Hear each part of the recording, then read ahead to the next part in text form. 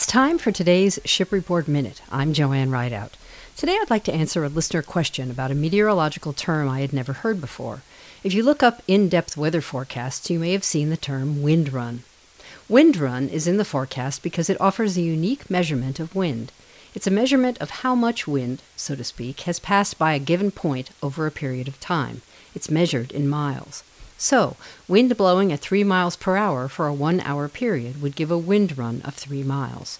Over 24 hours at that speed, the wind run would be 72 miles. Weather stations can measure wind run at different intervals throughout a day and then add them together to get a wind run for the total day. This provides a rule of thumb for how much wind is passing by a certain point or area.